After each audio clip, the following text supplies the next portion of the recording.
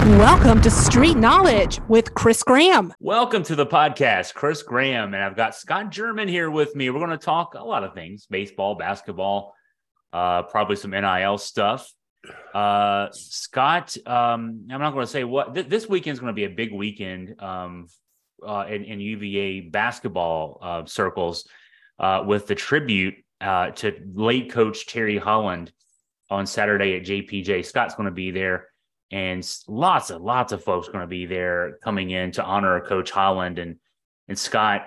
It's going to be I mean, from what I've seen, it's a who's who. No pun intended, but I guess it's appropriate of UVA basketball, and actually not just UVA basketball. John Calipari is supposed to be a speaker. Seth Greenberg will be there, among others. Really nice to see the people coming out to honor, tribute Coach Holland. Yeah, and I don't think there's any surprise that it is going to be a who's who, because Coach Holland was such a well-respected coach in college basketball, even though he hasn't been on the sidelines in 30 years. Yeah. So that kind of tells you the respect he had to be away from the game, or at least away from coaching for 30 years. He was still involved with athletics with his responsibilities as AD. But yeah, Chris, I'm glad they're having it now. I wish they could have found a way to have it a little earlier, because now I think we can finally pay our tribute, pay our respect, and say goodbye to just a true gentleman. You covered Coach Holland for a number of years. What are some of your favorite memories of Terry Holland? Well, he wasn't the choir boy on the sidelines that a lot of people think. I mean, we had good seats at University Hall, as you well know. We weren't up in the lower deck with the paying folks. We were right on the floor, right. across the floor, but still well within earshot. And that as a young person, just getting the opportunity to cover Coach Holland in I think 1980. And having never been that close to the actual action or behind the curtain, so to speak, to hear some of the things coming from his mouth was quite the shock. It was. Now I won't lump him into the category of the Gary Williams of Maryland, or certainly Mike Krzyzewski, but he was no choir boy, believe me. He had a great sense of humor. He would dress up in gorilla costume and scare kids every so often, scare basketball players sometimes football players every so often. So he one person that we had, Jerry Ratcliffe and I had on a podcast right after Coach Holland died back in February, that he kind of reminded, maybe a little bit of Eddie Haskell in there, as well. But of course, Coach Holland, man, you were a young man, and you were there on the scene of the 1976 ACC tournament, and got to see that in person. That memorable run by that Virginia team early in Terry's tenure at Virginia, where they upset 3 top 20 teams to win the ACC tournament, first time in school history. What do you remember from that? Well, I wasn't credentialed. I was just a fan, but I was certainly a fan that was on the floor celebrating, and listening to him accept the championship trophy on the floor of the old Capitol Center. He just reeked with class. And then when I did start working with the sports and the media, and did get to go and get credentialed, the thing I remember most about Coach Holland, and how I relate and can do an analogy from Coach Holland to Coach Bennett, is I remember the most important things I remember from Coach Holland came in defeats. Mm-hmm. The Final Four loss in Philadelphia. He was just truly such a humble man in the post-game press conference, a la Tony Bennett after the UMBC loss. Mm-hmm. The loss to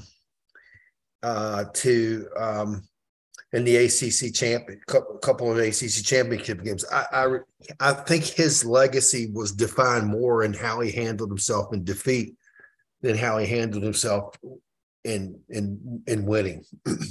He said he reeked with class at that ACC tournament when he was given the speech after winning the trophy. According to Wally Walker, he reeked with something else. He was also known for being very superstitious. And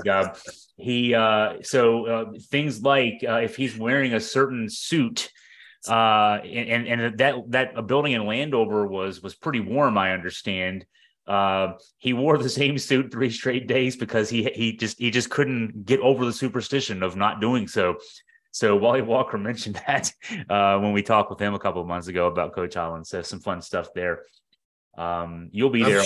I'm sure Wally and some of the players that are going to be there tomorrow. I've heard that there is going to be a who's who among former UVA players that played. They not just played for Coach Holland, but some of these players that are coming back played for Jeff Jones, played for Pete Gillen. It just kind of, Seth Greenberg is going to, I think, be one of the MCs for the event, maybe. Yeah, and Seth was, of course, a assistant under Coach Holland. Yeah, Coach Larinaga. I'm still trying to figure the Caliparo connection. Yeah, I don't know that one either. We'll probably you'll find out on Saturday. I have not found a Caliparo connection. I don't often see. I mean, maybe we're wrong on this. We'll talk about it maybe later with NIL, but this you just don't often hear the names of Holland, Bennett, Caliparo. Those don't really go together. Yeah. You think of Caliparo in a different light. Yeah, I've not figured that one out either. But hey, I'm just glad that he's going to be there for that. Let's see. I'm trying to see real quick. Calipari played at UNC Wilmington. He was an assistant at Kansas. He was at Pittsburgh. Yep, don't see any direct things there relating him to Terry Holland. So we'll just have to find out what impact Terry Holland had on him when he gets up and speaks on Saturday. I'm certain there's a connection. Yeah, there's something there. There's something there, no doubt. So switching gears a little bit, the news, a couple bits of news this week, neither involving Virginia landing folks they had been going after. Hunter Dickinson announcing today the big Michigan transfer, a Northern Virginia native. There was some hope briefly last month that he there was even word that maybe he had visited Virginia. A 7'1" center from Michigan who averaged 18 points, 9 rebounds, shot 42% from 3. He's going to Kansas, and we knew all along, Scott, that the deal was going to be about NIL money for him, and we nothing official yet with Kansas, but among those bowing out early were Virginia, obviously Kentucky. Kentucky doesn't play the NIL inducement game either, like Virginia. So Dickinson is on his way to Kansas, and we can close the door as far as that goes. Yeah, and I don't think that was like you said. I don't think that was a big shock. Yeah. So since you did open the door with NIL, and we talked about playing the game, the longer this thing is around, the worse the stench gets from it, in my opinion. Where is this going to lead? I don't know. I mean, it's not going anywhere. It's the only direction this goes is that schools end up actually paying players salaries. It's not, players have a right to their to make money from their likeness, and so the NCAA could maybe work with, and they're trying to put the onus on Congress to put federal laws down so that it's at least standard across all 50 states and thus equal for everybody to play the game. But, this is just endorsement money. So I think the only way this goes any different is if and when somebody in the NCAA, if the student athletes maybe get together and either file a suit, class action suit, or just threaten to do so and get the NCAA to agree that the member schools have to actually pay a salary. That's the only thing different I foresee in the future. And that might in itself be the way that the NCAA and the member institutions get control back. Well, because what that would do, if you're paying a salary, then ostensibly you would have a player, student athlete under contract. And as long as it's not just a 1-year contract, you can't just transfer every year if you're under a contract. So, but as it is right now, though, men and women who are college athletes, they have the ability without a contract tying them there for longer than 1 year. They're free agents every year. So, and credit to them, they're playing. The kids are playing the game and maximizing their potential to make money. Yeah, and it's worse than NBA free agency because in the NBA you generally have players under contract for more than 1 year. Yeah, the players, for example, NBA, any sport really, any professional sport, the players, except the players who are only under 1-year deals tend to be the players who are maybe not the most valuable players. I mean, they're the relief pitcher, lefty guy who pitches the 7th inning, that kind of thing. And they're the ones who go from year to year. But the players who are more valuable are locked up into long-term multi-year deals. And I think you would see that with of the eventual NCAA contracts. You would see a 4-star recruit maybe get a 2-year deal. A 5-star recruit could get a 3 or 4-year deal, something like that. And then you'd see less movement. But as it is now, if you're Hunter Dickinson, as an example, he's not the only one, but he was the most attractive transfer on the portal this spring. You just decide to leave, and it's a bidding war at that stage. Yeah, and if you want to go back and use an analogy to MLB or any professional sport, you kind of and you can see it if you look at the rosters. You can see players at their contract status, and a lot of them are under 1-year deals, and they go from team to team to team, and they're referred to as journeymen. Yeah, is that where this is going? Is that we're going to see players that before they run out of eligibility, I'm not going to use the word graduate because I doubt that that's going to ever happen, but before their eligibility expires, are they going to go from playing for 2 teams to maybe 3 teams, 4 teams, become journeymen? Why not? I mean, if now the bulk of players who are making moves aren't making moves because of NIL. The bulk of players who are making moves, who put their names in the transfer portal, are looking for opportunities to play more. You might be a backup quarterback somewhere and you lose out on the starting job, or at least you think you lost out on the starting job in the spring. And you decide, I want to enter the transfer portal and see if I can find a place where I can start next fall. You're like a couple of kids Virginia got, Andrew Rohde and Jordan Minor. You're playing at a mid-major or even less than mid-major conference, and you're really good. I mean, both those guys average 17 points a game for their schools, and you say, I think I can play in an ACC school. I think I can play at Virginia. Let's see if I can get out there and do that. And so you take a risk on yourself and you throw your name out there. It's a risk.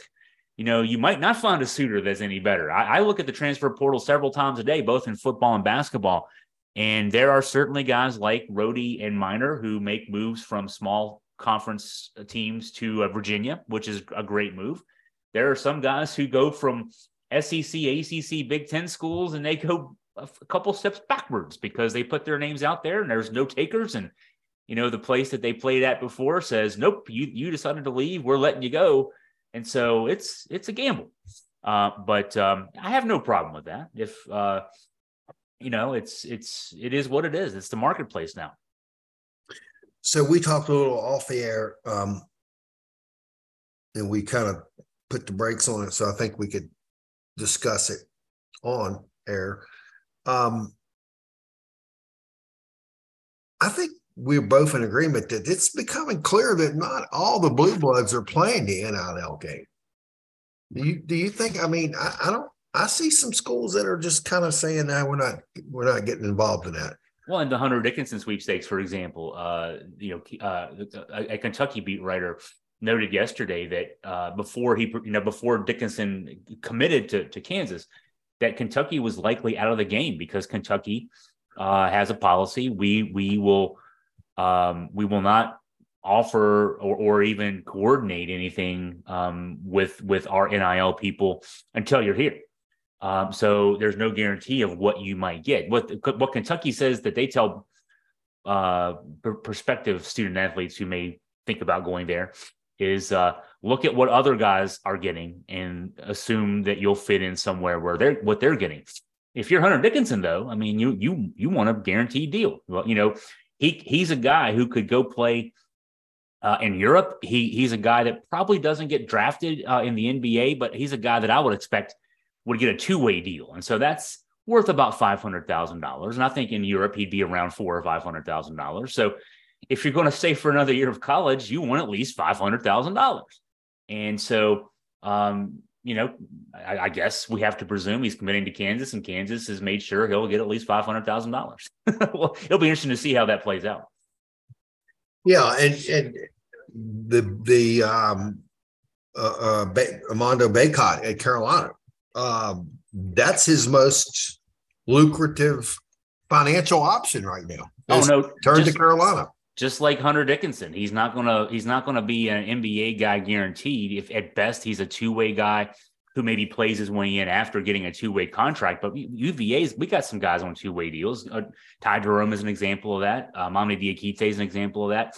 You get $500,000. Ty is in the league now. This is his fourth year in the league, and he's still making that two-way deal money. So Kyle Guy was on a two-way deal for a couple of years, Sacramento and then Miami.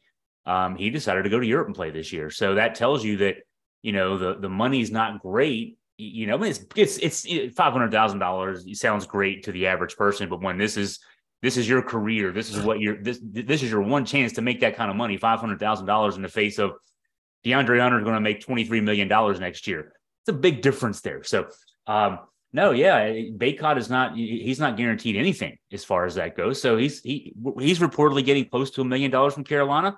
That's probably double what he's going to make in pro ball. And so good for him. He's coming back, and there's no surprise that he's coming back. Yeah, his options were a little limited. And you're right, that money sounds good, Chris, but there's agents to pay, there's taxes to pay, and it's not like you just walked out of school with a really great degree and a great field where you can apply your trade for the next 40 years. That's right. These guys are a very, very, very, very limited shelf life. Yeah, at best 8-10 years for most guys. And so and the two-way deals, I don't think it's that for them, because eventually the clubs say, he's had a chance. He's shown what he can do. He's reached his limit. We'll start again with a player just out of college. Oh, that's why Kyle's in Spain this year. Right. Yeah, exactly. Kyle was out of options in two-way deals. He was out of, and so he's making, roughly what he'd make on a two-way deal in Spain right now. No, yeah, exactly. And so, I mean, you can still make good money in Europe, that kind of good money, not necessarily NBA good money, but good money in Europe. And you don't play as many games there. And you can play for, how many ever years you want to play and live over in Europe. And then you got to get a real job. So, it's not like you're making that kind of money for 40 years, like you pointed out, Scott. There's that's not the same thing. So it sounds good until, and then, if anybody who's, I had to pay a lot of taxes last year. It's, that money goes away quickly. And so no doubt about that. But, Dickinson. The other kid I was going to mention is a guy who was not influenced by NIL. Blue Kane. Virginia was recruiting the former Georgia Tech commit. Blue Kane, a 6'4" shooting guard from Georgia, from the Atlanta area. He asked out of his his NLI, National Letter of Intent, after Georgia Tech fired Josh Pastner. Kane visited a few schools, including Virginia. Ends up going to Georgia, so he's staying in his home state. That's the other news this week for Virginia basketball that they didn't get, that the other guy they didn't get. I feel pretty good about the roster for next year, though. Scott, I wanted to get your thoughts. We've chatted about this. We've texted back and forth about this. My position is, after the season ended and Virginia's losing, we know Kihei Clark to end of eligibility, Jaden Gardner to end of eligibility. Your starting point guard, starting power forward. Then Armand Franklin declares for the NBA draft, and he's made it clear he's not coming back no matter what. That's another position you have to factor in. Then Francisco Cafaro and Caden Shedrick transfer out. There were some holes. I look at, though, Virginia picking up when Dante Adams was already in the house. He transferred in from Georgetown back in December. Then the pickup of Andrew Rohde, a 6'6" guy who can play point, can play the wing. Jordan Minor, we mentioned him. He's a 6'8" power forward who can really score under the basket, around the basket. Jacob Groves, a 6'9" guy who kind of reminds me of Ben Vanderplas, another key loss from this year's team. I don't know, Scott. I'm looking at what Tony got in the portal and thinking that I think each guy might be an upgrade on the guy that he's replacing. We hope, right? I don't hope. I think. Anybody who listens to me or reads me talk about Virginia football knows that there's no hope in me. It's either yes or no. I'm saying yes. I think that there's upgrades across the board there. The thing that concerns me a little bit is that Ben. You just mentioned this kid that you compared to Ben Vanderplas. Jacob Groves. Yeah.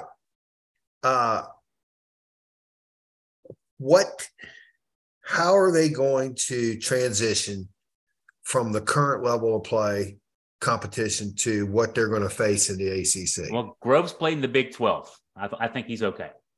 Okay, but the kid from St. Thomas. St. Thomas, all right. Well, he was under the radar. He scored 17 points a game, averaged 24 points in his last 5 games. He sinks or swims, but here's what I'd say. There's the kid from Merrimack too, right? Jordan Minor. Monmouth. No, he's from Merrimack. Merrimack. I'm sorry. Yeah. So Merrimack is in the conference, the NEC. They were the champions of that conference, but they could not. They actually won the regular season and also won the tournament, but they could not play in the NCAA tournament because they're still transitioning from Division II to Division I. So what that meant was that Fairleigh Dickinson went to the NCAA tournament instead. What did Fairleigh Dickinson do in the NCAA tournament, if you remember? They beat Purdue, right? So I don't think, Scott, that there is the big discrepancy in play that we assume 20 years ago, 30 years ago. Yeah, if you played, in the Northeast Conference, if you played in the Summit League, there's a big difference between those leagues and the Power Fives. I don't know. I'm not seeing it anymore. I'm seeing guys like Ben Vanderplas, like Grant Basile, who transferred from Wright State and put up big numbers at Virginia Tech last year. You're seeing there was the guy who played, what was his name? The kid from Radford who went to Louisville for a season and led the ACC in scoring. There's guys who make that jump every year. Jeff Fife is listening, and Jeff Fife knows his name, and he's saying it right now as he's listening. As he's walking himself through the neighborhood, listening to this podcast late at night. Harvick Jones, something like that. Anyway, those guys have been making those jumps and playing very well for a number of years. That's why I have confidence that this is going to work out well for Virginia. Yeah, as far as losing our big guys, Cafaro and Shedrick, Cafaro obviously had his time. Yeah. And he just couldn't.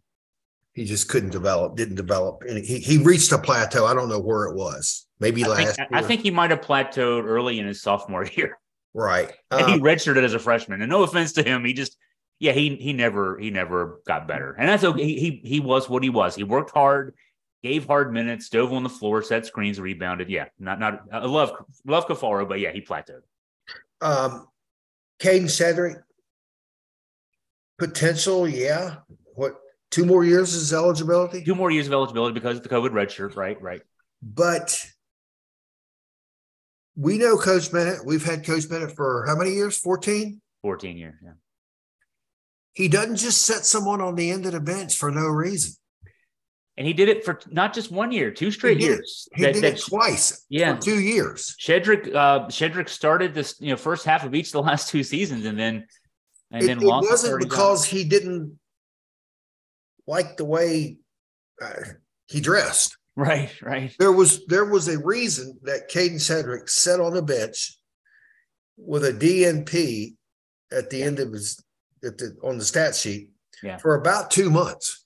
He had 3 actual DNPs, and he played 100. I think I did the math. 107 minutes in the last 14 games, about 8 minutes a game in those last 14 games after starting the first 15 games of the season. So my point is, yeah, he might have a lot of potential, but what did he do to potentially disrupt team chemistry for the guys that were being able to play through difficulties and still getting playing time? Yeah, and we sort of some of our McNeely, Isaac had some games that he didn't shoot well. I mean, obviously Cedric's demotion to the bench had something to do with something that was happening off the floor that Tony wasn't happy with. So maybe that's not a big loss after all. Maybe the chemistry of the team changes. Well, and think about this too, Scott. Duke was supposedly high on his radar and vice versa. And they're still looking for a 7-footer. He's a native of his family's 30 miles from Duke's campus. And Duke passed, and they're still looking for a big guy. So and you can't tell me there's not intel among coaches. Yeah. So and they saw him. Cedric up would have been a double victory for Duke. They would have gotten a backup big man. Plus, they would have taken him for Virginia. Yeah. But the McCoy deal was going to be happening at Carolina, right? That's what I was getting ready to say. Justin McCoy thought they were sticking in our face when they got him, and he didn't play much. And he transferred again. He's going to Hawaii now. Smart kid. I mean, hey, you got your degree, spend a year in Hawaii, let them pay for something. So, but yeah, no, that wouldn't have done any good for Duke if they had gotten some word about some of those off the court issues, perhaps. So. No, Virginia, I think, with Shedrick and Shedrick potential, but he never lived up to it. Cafaro had lived up to his limited potential. You replace those 2 guys plus Vanderplas with, the emerging Ryan Dunn, who played, great in limited action this past year, averaged 12.9 minutes per game. You get this Jordan Minor kid from Merrimack. When I look at his deep dive stats, he is a beast around the rim. Big guy with a big body who's not afraid to mix it up in the post. Then you got Blake Buchanan coming in, the 4-star from Idaho. And then the late signee, Anthony Robinson, the 3-star who had committed to South Florida, and at least gives Virginia depth in the front court and maybe works his way in and gets some minutes. But hey, if I'm looking at this, Scott, I'm saying it's Jordan Minor. He's sort of like a trade product. If you're putting together an NBA roster. Okay, we lost Jaden Gardner. We got Jordan Minor. I like Jaden Gardner's a jump shooter. Jordan Minor's a post guy. I like a post guy over a jump shooter at the power forward position. We had Dunn last year, got Dunn next year. Blake Buchanan and Anthony Robinson over Cafaro and Shedrick. I'll take those 2 guys. So I feel pretty good about the front court as far as that goes. Yeah, and you also have to think about the player development, and I think Isaac McNeely is going to continue to he's going to have a bigger scoring role, I believe, next season. And don't sleep on Tane Murray, because from what I understand in reading, there's no one on the roster that works harder than Tane Murray, and that's got to I really think he's going to have a bigger role next season. Hey, he earned rotation minutes late in the season, and he went from getting no minutes to getting he played double-digit minutes in the NCAA tournament game. So yeah, he's going to compete. The roadie kid is a 6'6" guy with point guard skills. He might not need to play much at point guard, assuming Beekman comes back and then Dante Harris is in the mix, the Georgetown transfer. You've got Elijah Gertrude, who's coming off a torn ACL, but a 4-star combo guard who was a really high recruit coming out of high school. And so there's plenty of guys in the backcourt. There's 11 guys competing for probably 8 spots in the rotation. This is, again, I'm going to go back to it. I think that the team, and I know Virginia fans are probably frustrated. Hey, the season ended with a first-round NCAA tournament loss. Virginia won a share of the ACC regular season title, spent most of the season in the top 10, a good part of the season in the top 5, and also got to the ACC tournament final.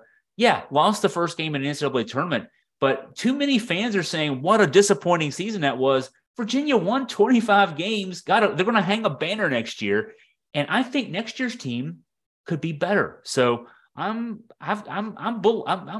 bullish on this Virginia team. I had to think of, am I bullish or bearish? I'm bullish on this Virginia team coming in next year. So stock up. Stock up. Yes. And let's not forget, Purdue lost an NCAA first round game too. Yeah. And I mean, to a team that I know we lost to UMBC back a few years ago, but we had an injury, and that's not a good excuse. Well, no, it sounds like we're making excuses, but Purdue didn't have any injuries. And I think the consensus was UMBC was not really a 16 seed team. They were more like a 14th. Yeah, they were, and this Fairleigh Dickinson team was a 16 seed. They played the part. They were the smallest team that you'll see outside of high school basketball, but great game plan, and they executed it well and dared Purdue's guards to shoot, and Purdue's guards couldn't make anything to save their lives. Got their coach a ticket out of town. Yeah, that's right.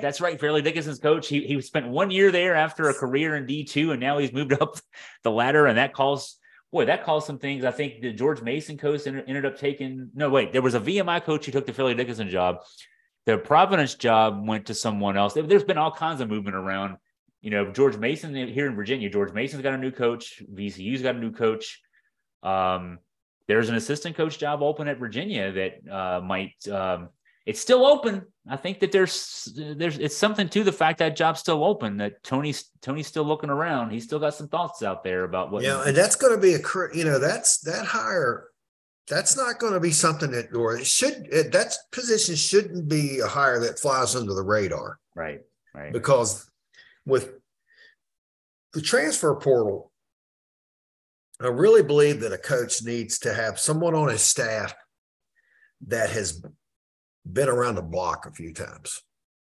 Someone that's seen other conferences, other styles, worked for other coaches, has other ideas. Knows other people, has knows other contacts. People. Yeah. And this is not a knock on anyone on our current staff, because I think I've known Jason Williford. I think Jason is going to be a head coach someday, whether it's in Charlottesville or somewhere.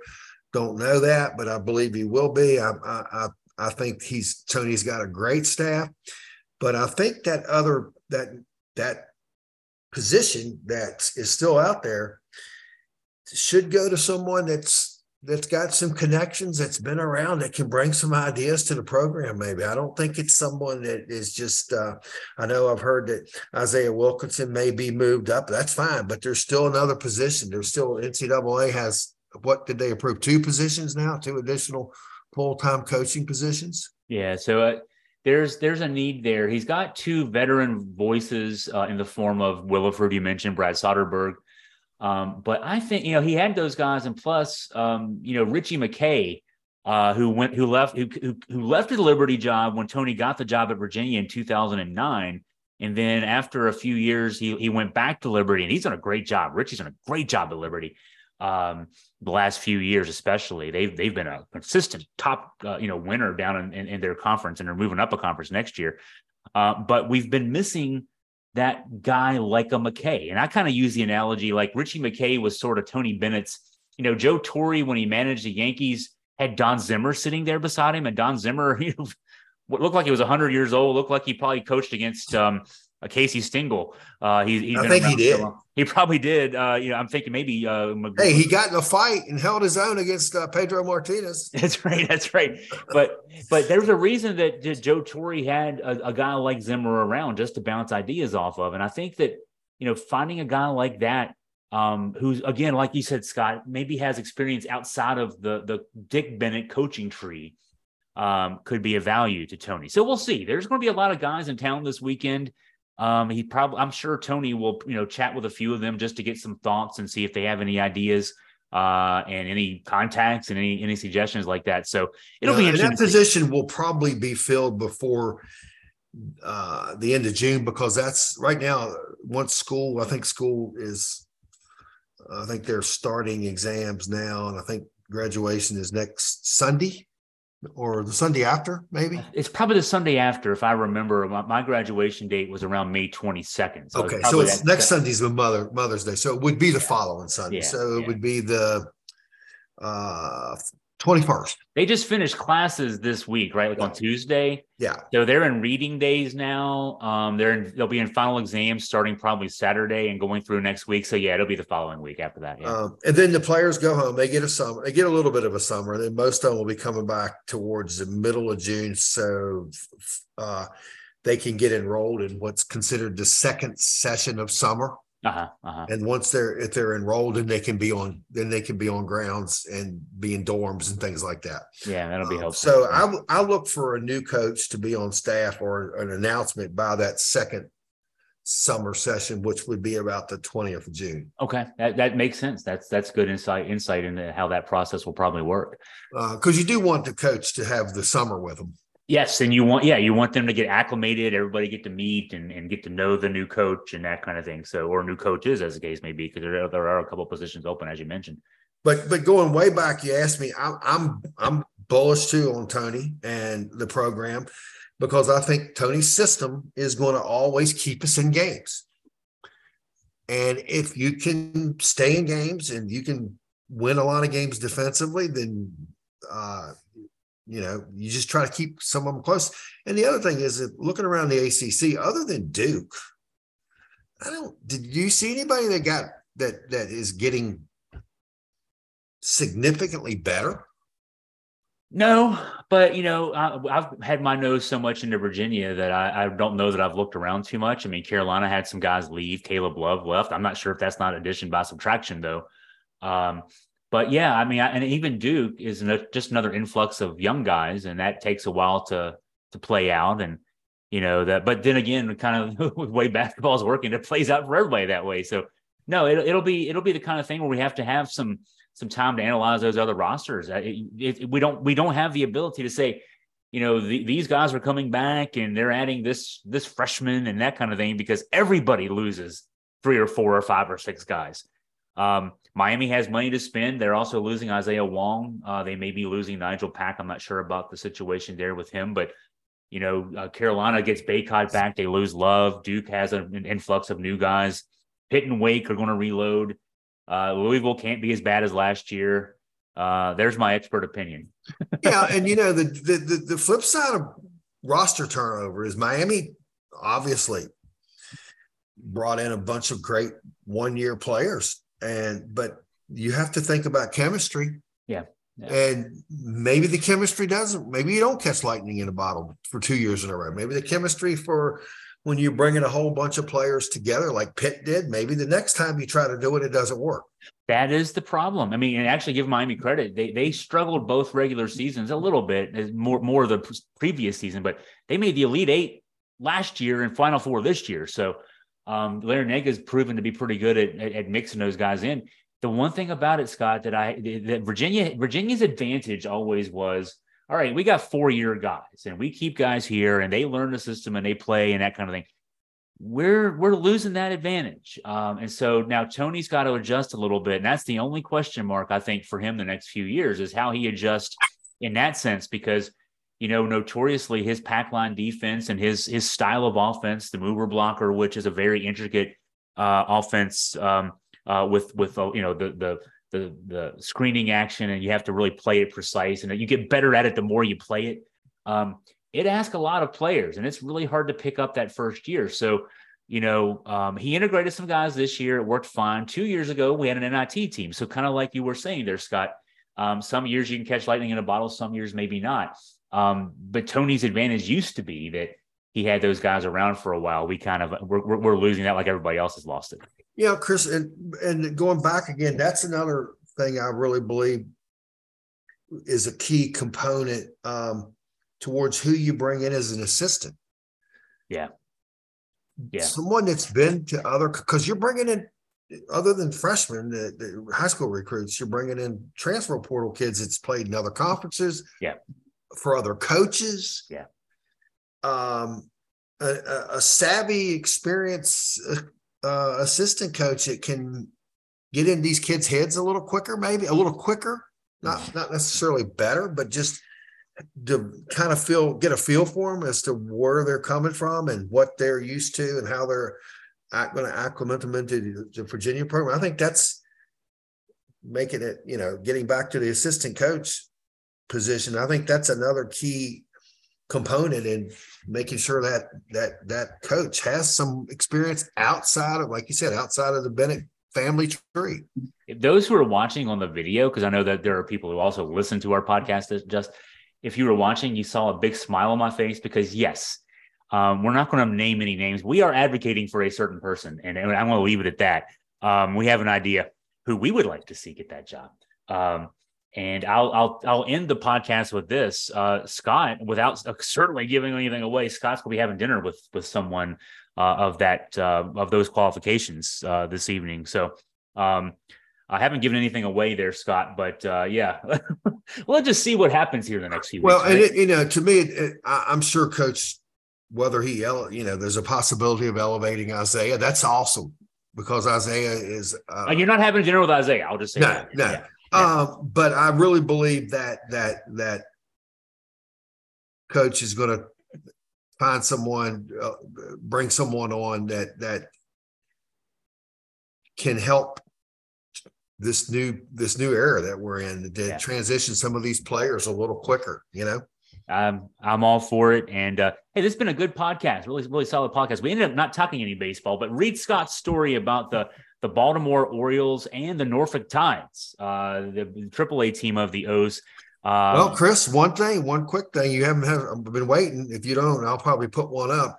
Richmond just signed a new deal. City of Richmond getting a new stadium, 2026. I still got to jump on that. Yeah. And it looks like from what I'm reading that the Nationals have just been waiting for a commitment that the Nationals could be moving their AAA team to Richmond. That would be awesome to have the Orioles AAA team in Norfolk, the Washington's AAA team in Richmond. Man, that is some exciting times. We, as baseball fans, yes, those will be really exciting. We'll have to follow up on that, no doubt. Well, Scott, thank you for your time. For our listeners out there, viewers out there, thank you for yours. We will talk to you again soon.